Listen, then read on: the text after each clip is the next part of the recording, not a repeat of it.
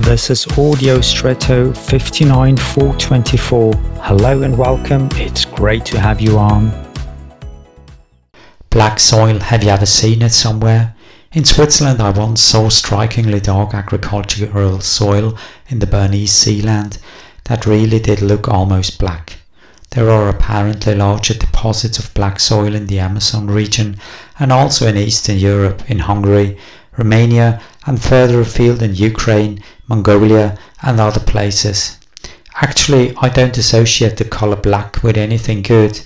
Darkness and emptiness, and thus implicitly also a non-existence, like with a hole that is black.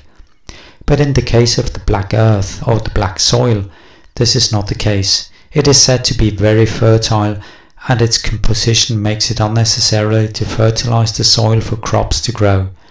So you can be wrong, or rather, you run the risk of generalizing too quickly. In some cases, perhaps most, black does not have a positive connotation, but not always. Let this be a warning to you today not to generalize too hastily. And now, I wish you an extraordinary day.